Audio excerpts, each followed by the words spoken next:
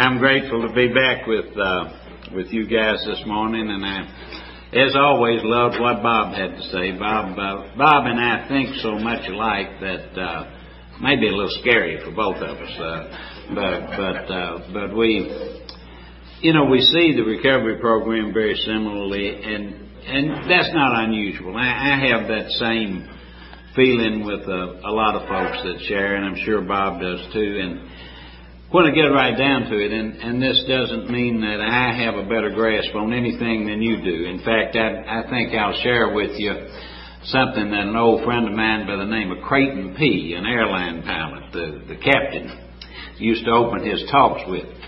Creighton used to say that we circuit speakers don't know more about Alcoholics Anonymous than you do. We are not more sober than you are. We are not more spiritual than you are. However, on the whole, we are more enchanted with the sound of our own voices. And I expect something to that. But I genuinely believe that in the end, there's only one spiritual truth. I believe it's here in Alcoholics Anonymous. I believe it's in practically or probably all of the religions on the face of this earth. I'm not one of the ones who's gotten into a religion since I've been sober. I really believe, and it's important to me, that I do pretty well with being quick to see where religious people are right in making use of what they offer. But I've had occasion to go to a number of different kinds of religious services since I've been sober. From High Episcopal and Roman Catholic to Pentecostal and all sorts of things in between. And I want to tell you that I have found the spiritual truth in every one of those places. It's packaged very differently, and sometimes it looks like to me it may be under a lot of layers of something else, but the ultimate spiritual truth is there. So my idea is that we're probably going to hear the same truth wherever we go. In fact, dear friend of mine, Winston, sitting up here this morning. Winston and I were stumbling around Nashville trying to get sober together about 25 years ago, and we had lost track of one another, and last night's the first time we'd seen one another in 23 years. We had a mutual sponsor. Cherry Carpenter was also a sponsor to Winston. And one thing that Cherry used to say along these lines, he really did not like you to talk about my program.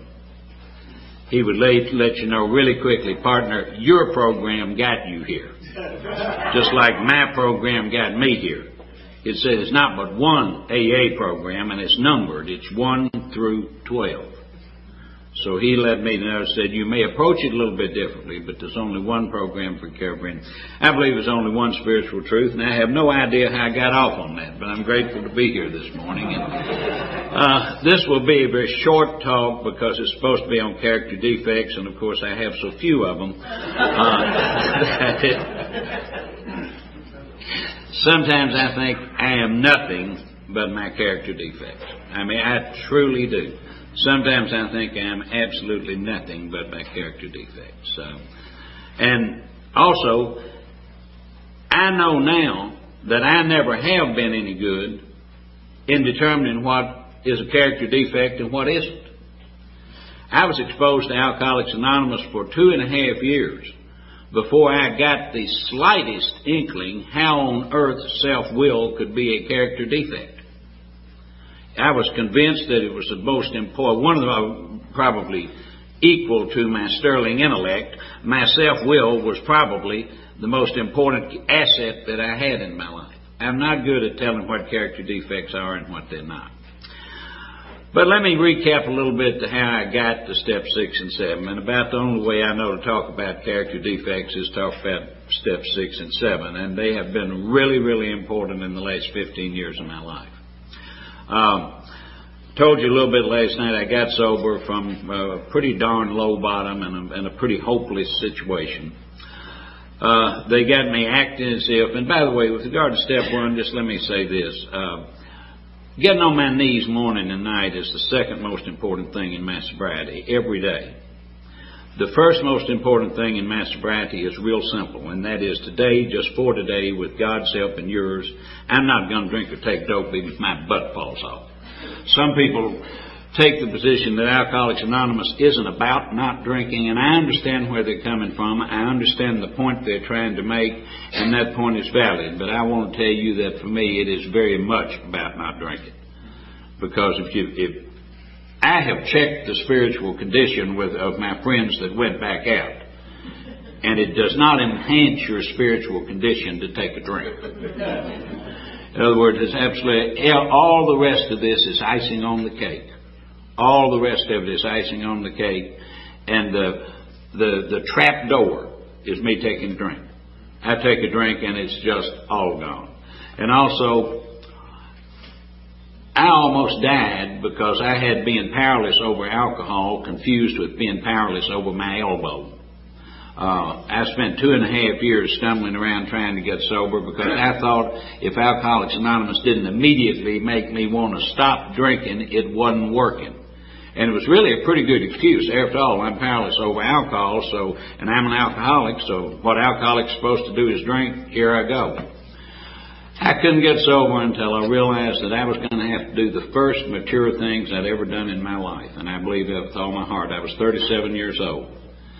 And for 2 or 3 months, I had to do what I consider are those first mature things. I had to do some things I really didn't want to do. And I had to not do some things I really, really wanted to do. I remember sitting in rooms in Nashville and feeling like if I didn't get something to relieve that turmoil, that unbearable pain inside me, that I was just going to explode and splatter all over the walls and ceiling. And having been given that beautiful gift of being able to sit there and say, all right, let's just see if we blow up and splatter all over the walls and ceiling. Now, if anybody's new, please don't sit out there thinking, my God, this man's saying I've got to be miserable for the rest of my life wanting to drink. By the grace of God, when I was 2 or 3 months sober, I added to my prayer, God, please don't let me want to drink or take dope today. And that's worked every single day for over 24 years. I haven't wanted to drink or drug for 24 years. Have I thought about it? Good God, yes.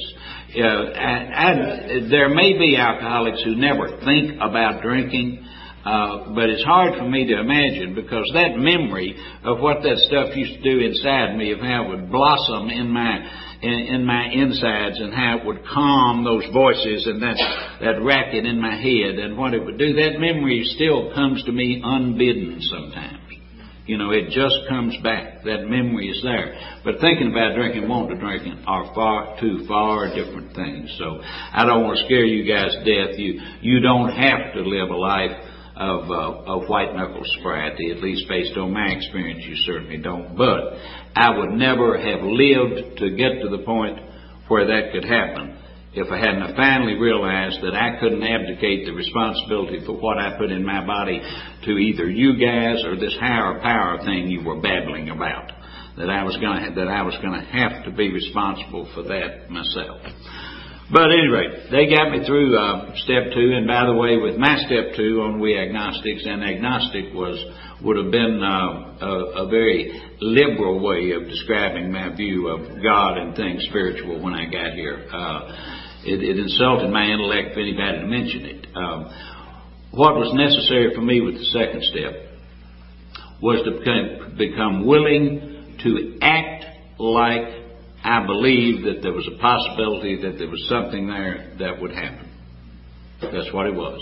And that was the hook that I had to jump through.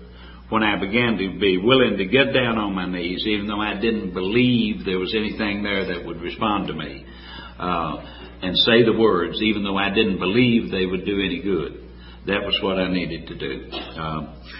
They led me through the third step. Of course, we talked about that last night, and then I think I mentioned at the end of my little spiel last night that right at the end of the third step, as the book goes into the fourth step, it says third step won't amount to a hill of beans unless you do a fourth step at once. And of course, sure enough, 8 months later at once I did it. And they led me through steps 4 and 5, and I did those. Book tells us exactly what to do after we're done with 4 and 5, and I had formed a picture of what a spiritual dawn ought to look like in the course of doing 4 and 5. So I went home, took my book down from the shelf. I don't think I really had a shelf, so I took it off the bedside table. I reviewed the first 5 proposals, making sure that I hadn't skimped on anything. And sure enough, there were steps 6 and 7, almost a half a page on page 76 devoted to it. And I flew past 6 and 7 and believed that what 6 and 7 were was where, with God's help, I went to work on me to get rid of those character defects that were inconsistent with this picture of a spiritual Don that I had formed when I did my 4th and 5th steps. And until I was 9 years sober, I not only didn't know there was anything wrong with that, I thought it would have been irresponsible to take any other view of the things. So, with God's help, now I had gotten that far on the spirituality that I had to have some help from God. I went to work on me to make me into what I had decided a spiritual Don ought to be. Well, the first 9 years of my sobriety were wonderful. You know, the book talks a couple of different places about being rocketed into a 4th dimension of existence. And I want to tell you, if you're new, that's not just some fancy words that Bill Wilson is using. I have lived in 4th dimensions of existence probably a couple of 100 times since I've been sober. I will give you some bad news. It's been my experience that they don't last, that you have to go back and do more work to get back in another 4th dimension of existence. But there was a world of 4th dimension of existence.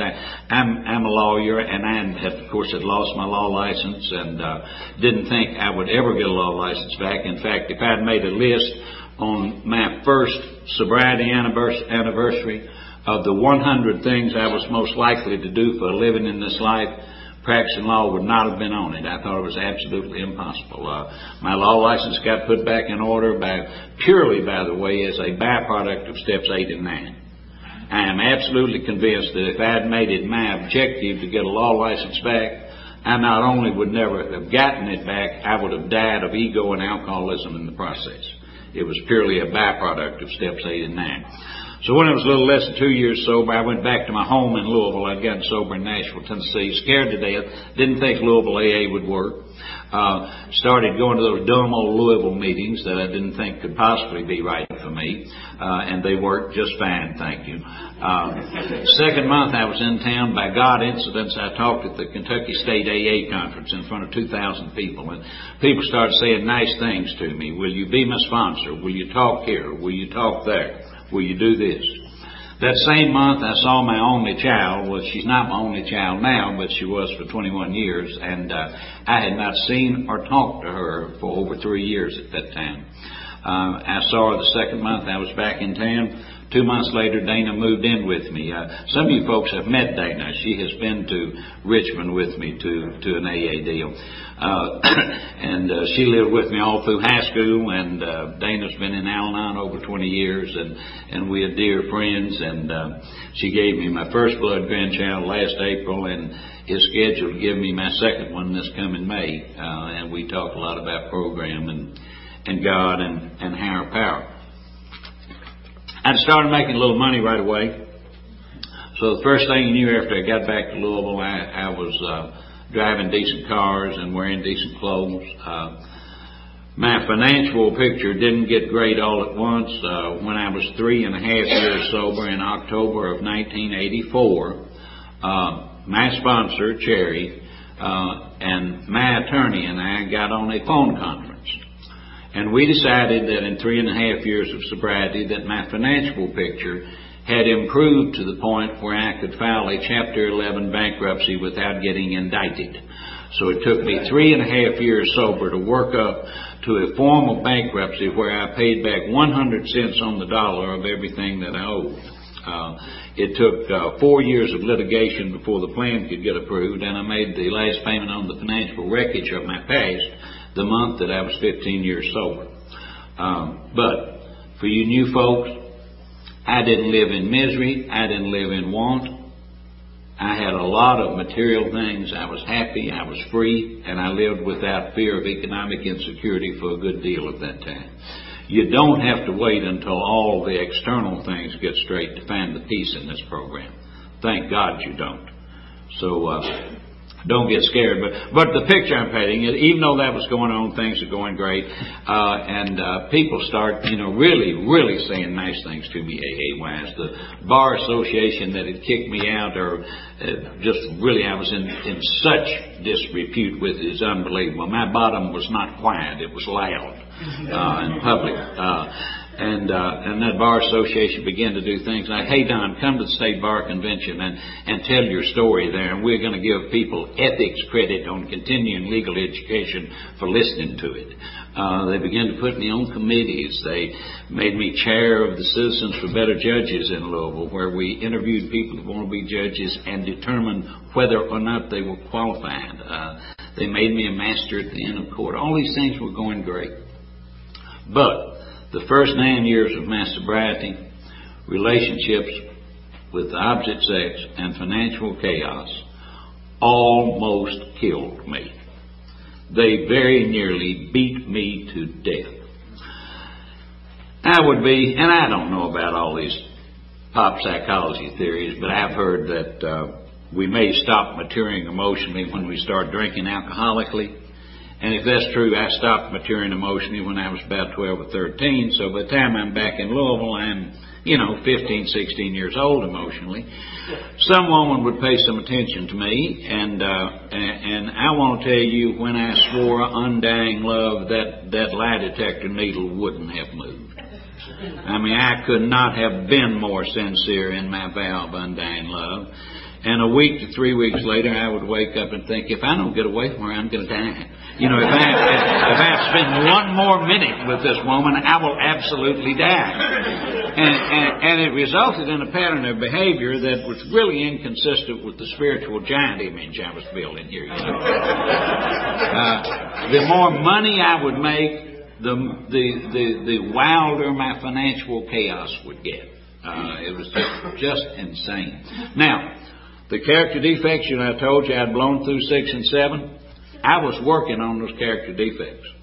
Whatever character defect was making my self-centered butt uncomfortable, I would grab it by the collar, and let me tell you what I would use on it.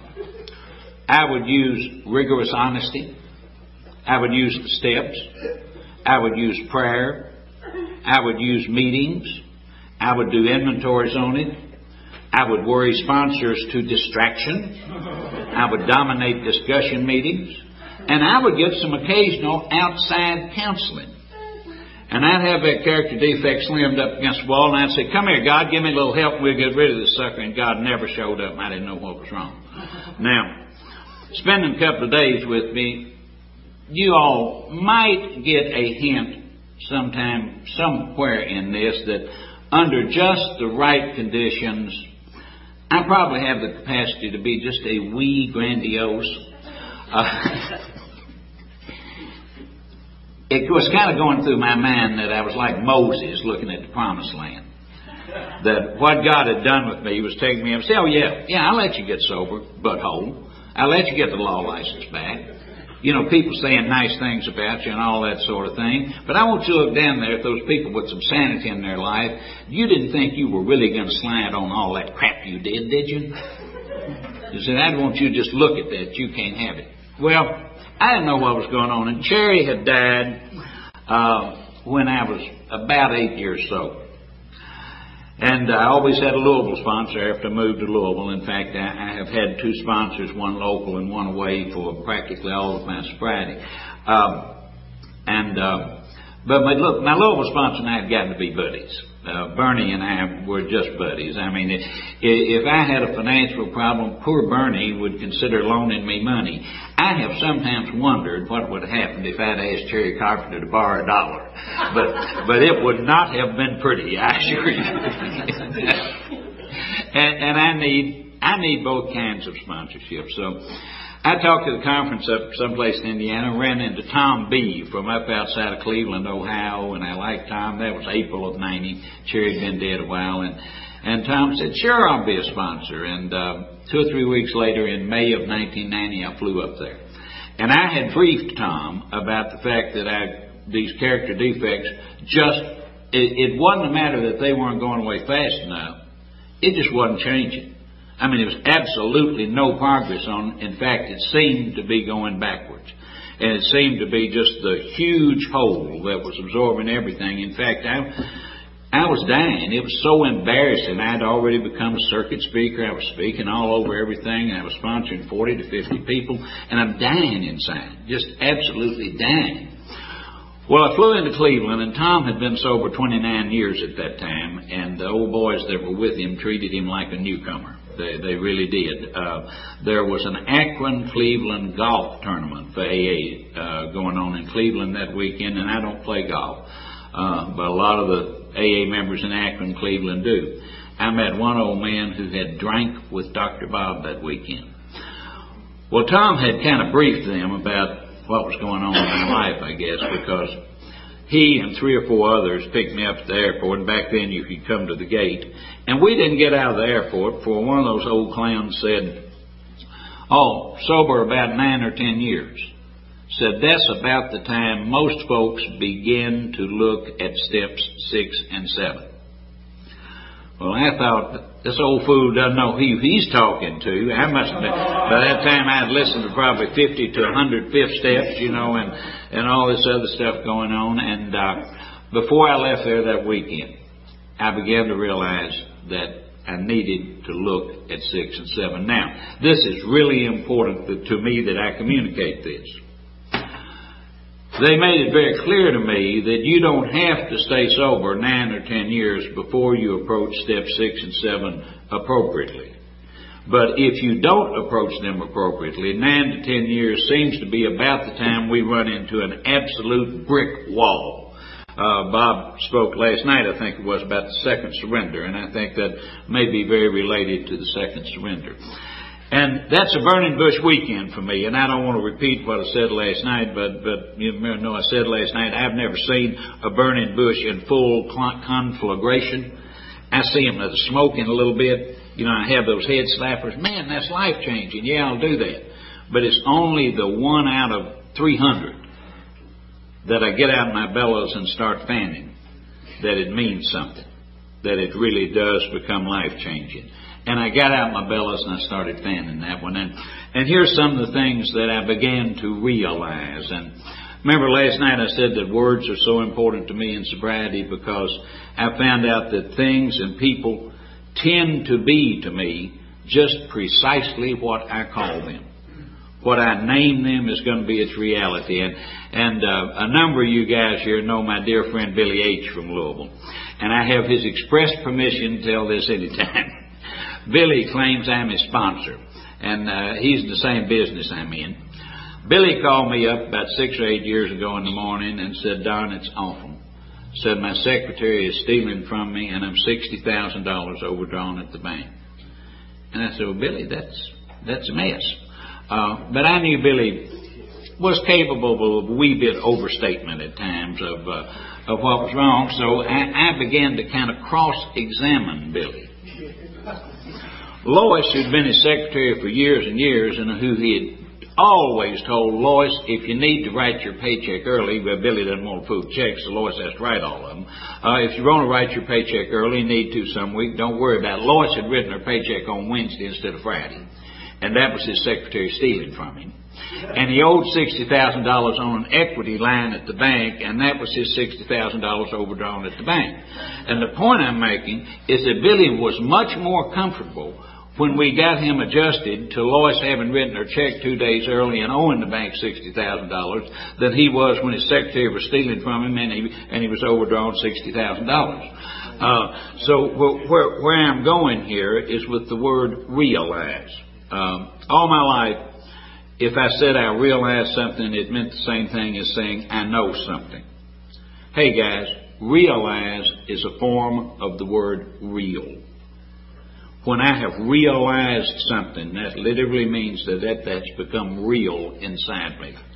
And the stuff I've known for 30 years, I haven't realized.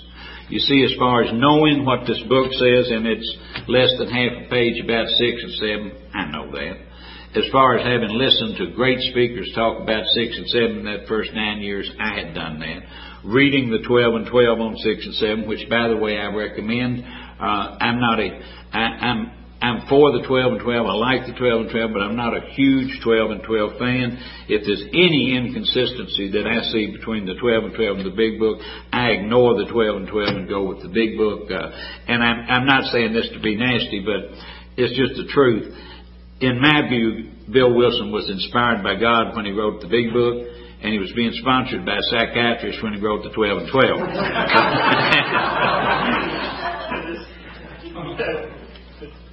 But the 12 and 12 is very helpful, especially in light of the fact that we've got such a sparse amount in the Big Book with regard to 6 and 7.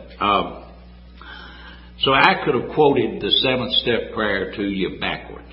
I could have sat down at a table with you. If you had given me 5 minutes, I could have started at the last word and worked to the first word. So I knew it really, really well, but I didn't realize that prayer really means what it says. You see, that prayer doesn't ask God to remove all my defects of character. And it certainly doesn't ask God to remove the defects of character that stand in the way that are making my self-centered butt uncomfortable. And let me talk about that a minute. And it certainly doesn't ask God to remove the ones that are inconsistent with my idea of what a spiritual don ought to be. It asks God to remove each and every defect or every single defect of character that stands in the way of my usefulness to God and my fellows. And I've got some problems with that I'll get to in a minute. But let me talk to you first about trying to get rid of the character defects that are making me uncomfortable. And for 9 years, I thought, well, after all, pain is the touchstone of growth. You know, I could have given you an excellent argument why certainly if it's causing me pain, that means God wants it removed. Let me tell you something.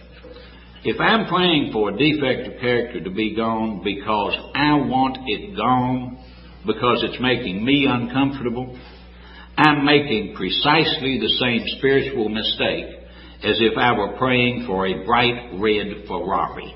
I'm praying for my own selfish ends. And the book tells me it doesn't work. I can easily see why. Well, it took me 9 years to easily see why. And that's not peculiar, by the way, to the 6th and 7th step. Let me digress a little bit. 3rd step. Talked about it last night. Take away my difficulty, not so I can be spiritual, not so I can stay sober, but so that victory over them may bear witness to those I would help, of your power, your love, and your way of life. Even the 9th step. Everybody knows the 9th step's all about putting our past in order, right? Nah. The book tells us just precisely what the real purpose is on page, I think it's 77. It says, at the moment we are trying to put our lives in order, but this is not an end in itself. Our real purpose is to fit ourselves to be of maximum service to God and the people about us. Here's the bottom line. My illness is selfishness and self-centeredness. The book tells me that clearly. That is the root of my illness. And Lord, I want to successfully treat it with obsession on self. It just seems un-American that there's not some way I can successfully treat this deal by obsessing on myself, because I love obsessing on myself. And besides, obsessing on myself makes me so exquisitely miserable, I just hate to let it go. Obsessing on myself can create hell for me. That's where, I don't know, there may be a hell down somewhere with a bunch of flames. I don't know. I don't think about that much. But I'll tell you one thing. There's a hell in here. And how I get there is when I turn inward on myself and I obsess on myself. And I obsess on myself in some really sophisticated ways. Since I've been sober, I have dressed self-obsession up in spiritual clothing and figured it might work that way. I have dressed it up in psychological clothing and tried some way by obsession on self to successfully treat an illness that is selfishness and self-centeredness, and I can't do it. It's like trying to put out a fire with gasoline. And you hear people say that Alcoholics Anonymous is a selfish program. And I understand where they're coming from. And I'm not suggesting people shouldn't say that. It makes a valid point. the valid point it makes is if I don't take care of my sobriety and stay sober, I'm no good to anybody, including myself. But on the other hand, it's not a selfish program. It's a selfish illness. And my recovery is from me turning outward to you and trying to be concerned with your needs, and from me turning to my God and trying to take that stitch in the next right place and do God's will. I cannot successfully treat this thing by obsessing on self. I don't care how I dress that obsession up. Well, as they led me through that weekend in Cleveland, and things began to happen after, here's some of the things that came to light. Not only was I praying for the wrong thing, praying for my own selfish ends. You see, I don't know which character defects need to leave. I believe that it is almost certain that Al would not have called me and I would not be here this weekend if I hadn't had character defects persist so long into sobriety, so painfully and so embarrassingly. And somehow I was able, by the grace of God, to get some better on that and get some relief, and that's what I've got to share. That's what I've got to be helpful to you guys with. And I can't see that when I'm going through it. You see, my problem with perfection, too, as far as this picture of what a spiritual don ought to be, I've thought all my life my problem with perfection is my inability to attain it. Make no mistake, I am unable to attain perfection, but that doesn't matter. We never get there. My problem with perfection is my inability to recognize it. You see, if God gave me the power to become anything or anybody that I thought I ought to be right now, said, Don, I'm tired of messing with you. This is too big a job. You call the tune. You become whoever and whatever you think you ought to be. I would be like a blind dog in a butcher shop. I'd have absolutely no idea who and what I'm supposed to be. And now, as far as this, me going to work on me with God's help, the 12 and 12 makes a specific reference to a big old book that is not conference approved, and the big book makes a reference to it in Bill's story, where Bill's running through the part that corresponds to what we now call the steps. What they're referring to is, of myself I am nothing. The Father does the work.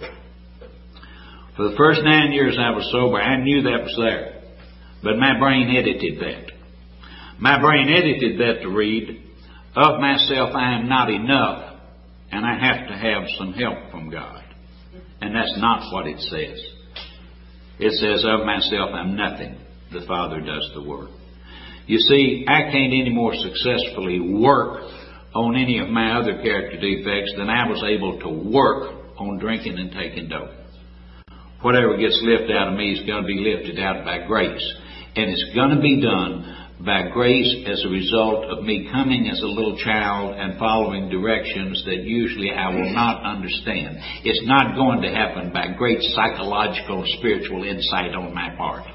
It certainly is not going to happen with self-knowledge, and it's not going to happen based on merit for working so hard on it. You see, and that brings me to something, and I mentioned last night, I really don't want to be controversial, but there's no way I can convey my experience, strength, and hope without talking about this, and I know that it may step on somebody's toes, and I don't mean to. Let me tell you, going in, that page 133 of this book tells me that this earth is filled with great doctors and counselors, and that I should not hesitate to use them. And I believe page 133 with all my heart. I'm not one of these sponsors who tries to practice medicine. If one of my sponsees comes to me and says, my doctor says I need to take so-and-so, I'm apt to say, my God, man, I'm a lawyer. Do what your doctor says, if that's what your doctor says do. I also, I don't tell sponsees of mine not to go to counseling. Now, what I have found, and what I do share with anybody that I think it's appropriate to share with, if you got something to go to counseling with, that's great. If it's something other than your alcoholism. But my experience with counseling and psychiatrists and alcoholism is that it's about like taking a jellyfish to an orthopedic surgeon.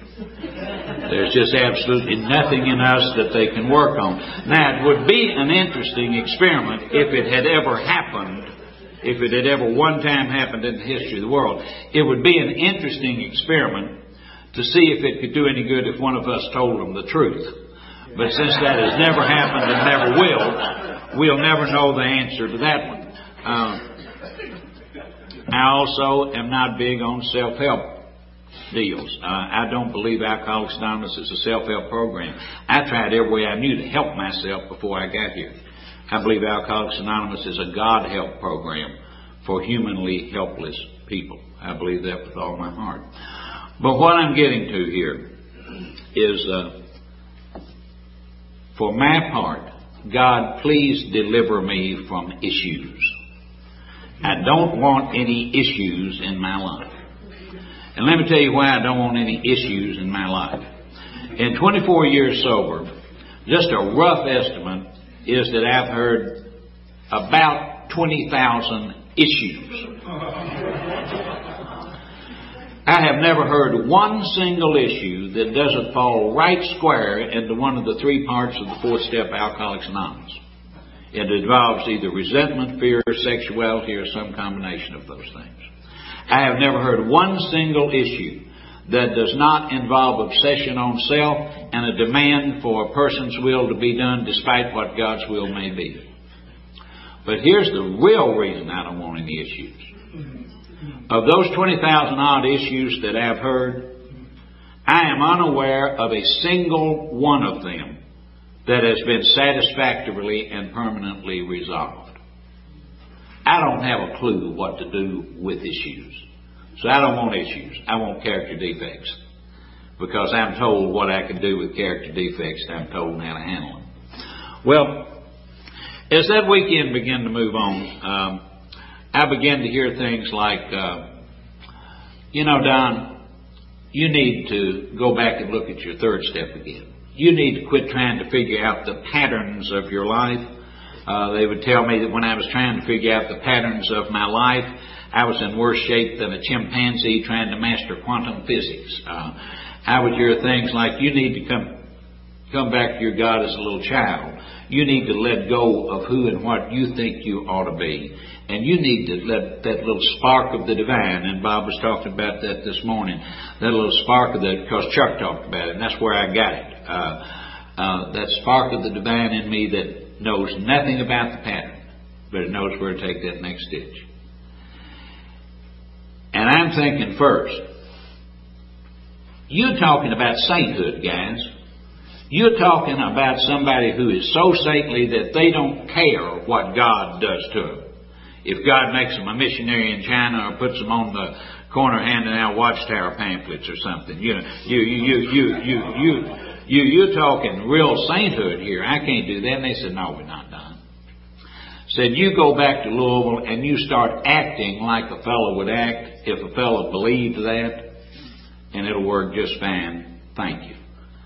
Said, if you keep waiting until your mind has gotten there so that you actually feel that and believe that and want that before you start taking those stitches in the right place, it ain't ever going to happen. But if you'll go back to Louisville and start stumbling in the direction that you believe a fellow would stumble, if that was what a fellow wanted out of this deal, it'll work just fine. And then I said, wait a minute. I've been working my butt off for all these years, and things are in this big a mess. If I stop trying, it'll be like the dam will open up and it'll just all come washing over me. They said, Don, when you turned booze and dope over to God, effectively, finally, did you give yourself permission to drink or take dope if you want to? And I said, no. And they said, right. When you come to your God and say, Mom, Dad, here I am. I don't have any idea what this mess is. I don't know how we got the mess made. I don't have any idea how to clean the mess up. But I'm going to come to you as a little child, and I'm going to quit trying to figure it out. And you tell me where to stitch. And I'm going to try to overcome my brain, because my brain, my alcoholism, they're one and the same thing, is the enemy of the right thing. And I used to think the enemy of the right thing would usually be things like greed and lust. And it is about 1% of the time. 99% of the time, the enemy of the right thing is fear. It's fear that if I take that stitch where I know inside me it's the next right thing to do, that the pattern won't be to suit me. That I'll lose something I don't want to lose, or I won't get something that I want to get. And about 80% of the time, underlying all of it is the really big fear, when I get honest. I'll look bad. In all of my fears, practically all of them in there, just a huge component of it is that ego that I'll look bad if it happens that way. So they said, no, Don, said you've got to couple this coming to God like a little child and starting stumbling in that direction with really a renewal of your third step, with the renewal of your commitment to try to do that next right thing when the paths divert from one another, when the right thing and what you want to do are two different paths. You need to really reaffirm that you're going to try to take that stitch in the next right place instead of where your brain tells you ought to take it for your own selfish ends. I started stumbling that way. And Lord, is it stumbling. I mentioned this last night, and I don't get into the self-help books, and I've got sponsees that have got stacks of them. In fact, my boy Billy got into non-materialism about 4 years ago, and the first, this is the truth. The first month of Billy's obsession with non-materialism, he bought $1,800 worth of books on non-materialism.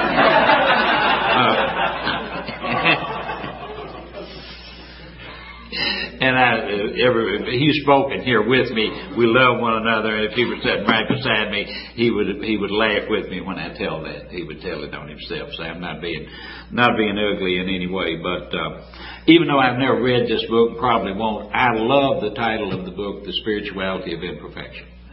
Because you see, when I finally began to come to believe, there was something in me that felt like that I had been so bad that when that God forgave me and let me live and let me get sober, that I was on intensive probation.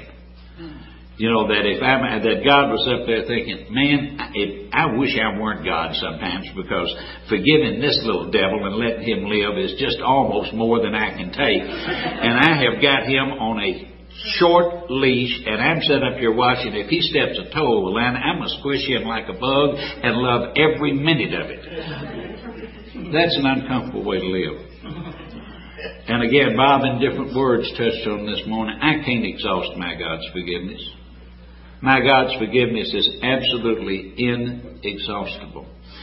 And if I take a drink and I die, let me tell you what I am convinced will kill me.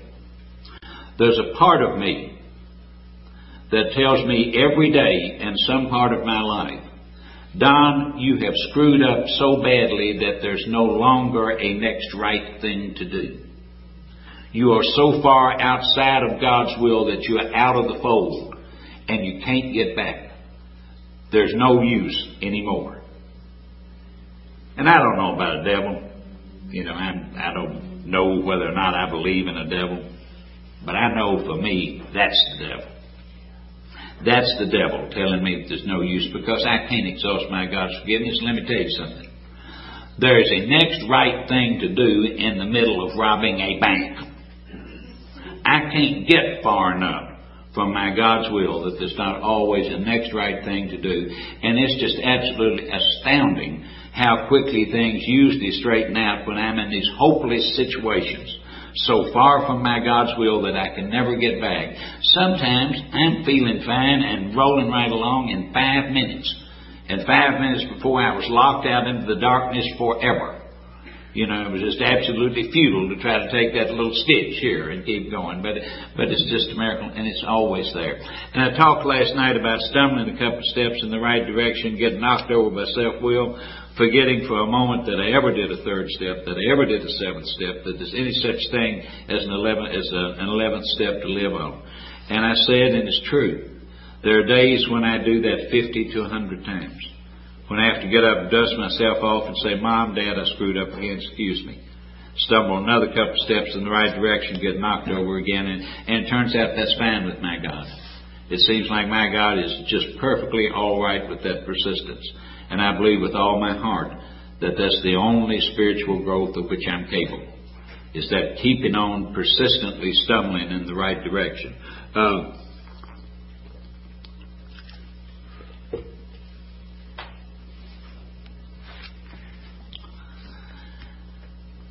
as I went back and started stumbling in that direction, and I don't want to sit up here and give you a bunch of things that will sound like I'm bragging. I'm very self-conscious about some of these things, and I truly am.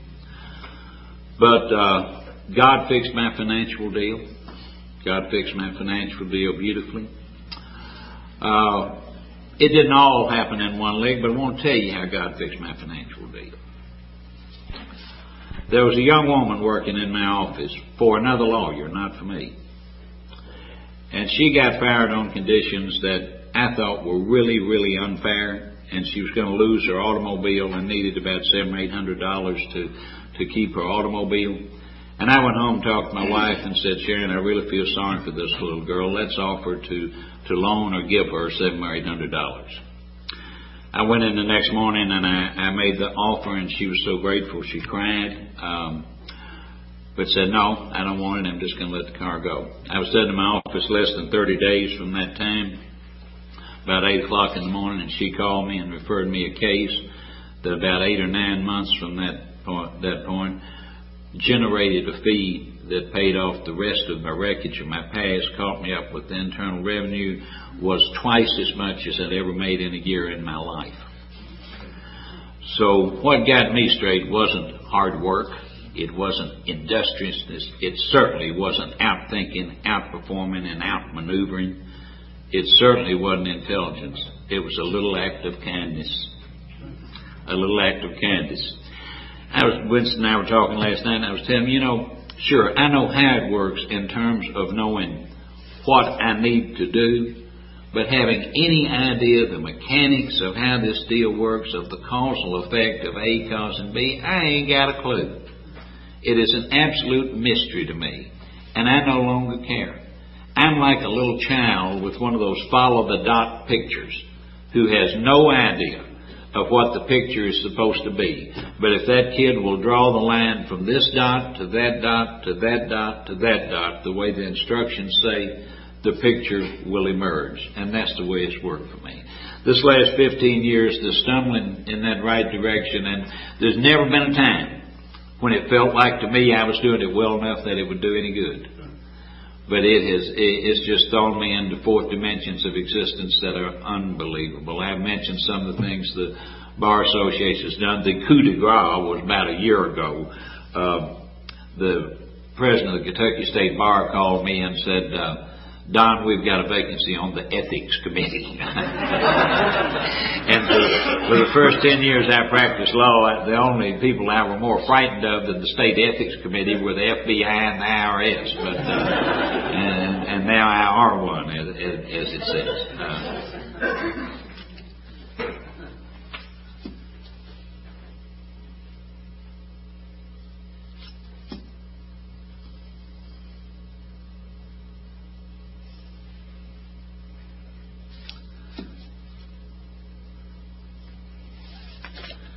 The bottom line is this simple.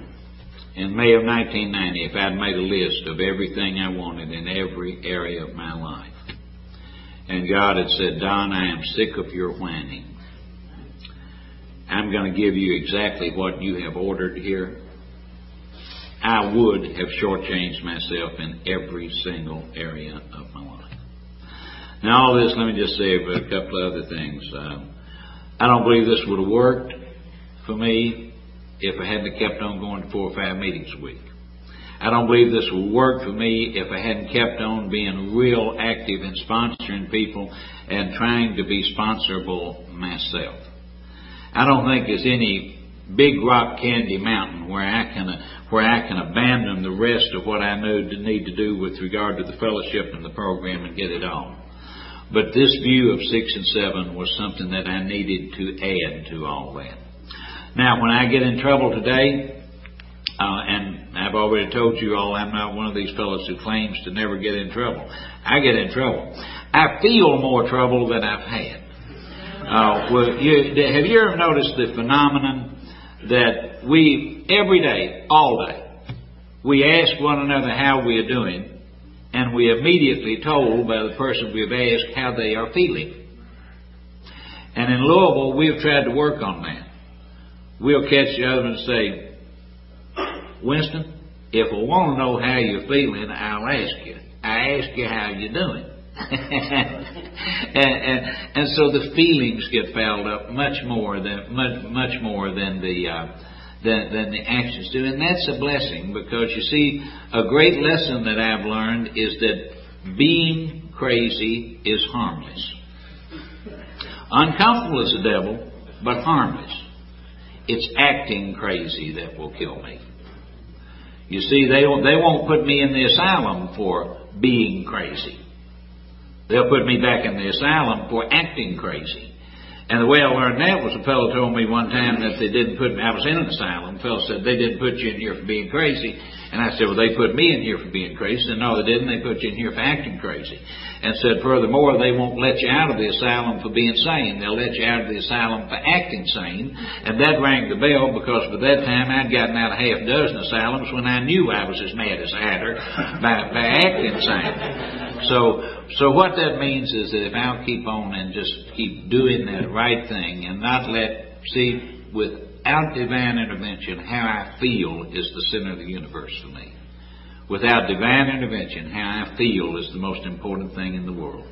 And I've spent my whole life, drunk and sober, trying to think my way into right acting. Trying to get somebody to change something inside me. And let me talk about that, trying to get stuff changed inside me. And I'm going to shut up early, believe it or not. But I have some really bad news I want to share with you guys. And this is terrible news. And it's the result of many years of really intensive research. You see, at the core of my disordered ego is this insane conviction that what I think, feel, and believe is the center of the universe. And if I'm going to do right, what we have got to do is get me fixed inside so I feel like doing right, so I do right. In fact, all my life it was very clear to me what the difference between good people and me was. They felt like doing right. And if we could just get me fixed so I'd feel like doing right, why, I'd be good people too. Looking back on it, I know they may not have felt a bit more like doing right than I did. They just did right whether they felt like it or not, and that made them good people, and the fact that I didn't made me bad people. Whether or not I'm good or bad people doesn't have a thing to do with whether I feel like doing right. But that's so ingrained in me that right today, at 24 years sober, if I wake up and I don't want to do the right thing, what I need to do, maybe it's go to work. Every fiber of my being wants to attack it by doing something like, Cliff or Bob or Al, help me. I don't feel like going to work. What can we do to fix me so I'll feel like going to work? Well, guys, I got to go to work. What difference does it make whether I feel like going to work? But I do not come to that conclusion in nature. And over the last 24 years of my sobriety, I have prayed until I was blue in the face, trying to get me to feel right so I could do right.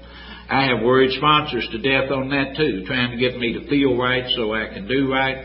I've done enough inventories that they would, if I were standing up, I am confident they would come to somewhere between my knee and my thigh, trying to get me to feel like doing right so I can do right. I have spent quite a bit of money on outside counseling, trying to get me to feel like right so I could do right. And here's the bad news. Nothing, one time, has ever made me feel like doing right except going on and doing right when I didn't feel like it.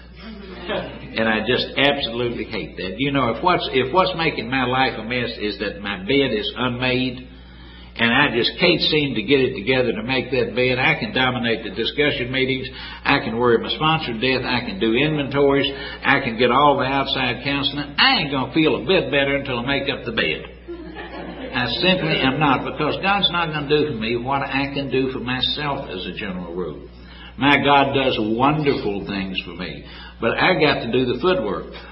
You know how you turn a toothache over to God? You call a dentist.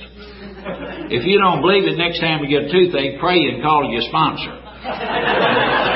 You know, see, do an inventory on your toothache. So I've got to do that action, and I thank all of you, and I'm just so grateful to be here this morning. Bob, it's just an honor to be on the same podium with you. God bless and thank you.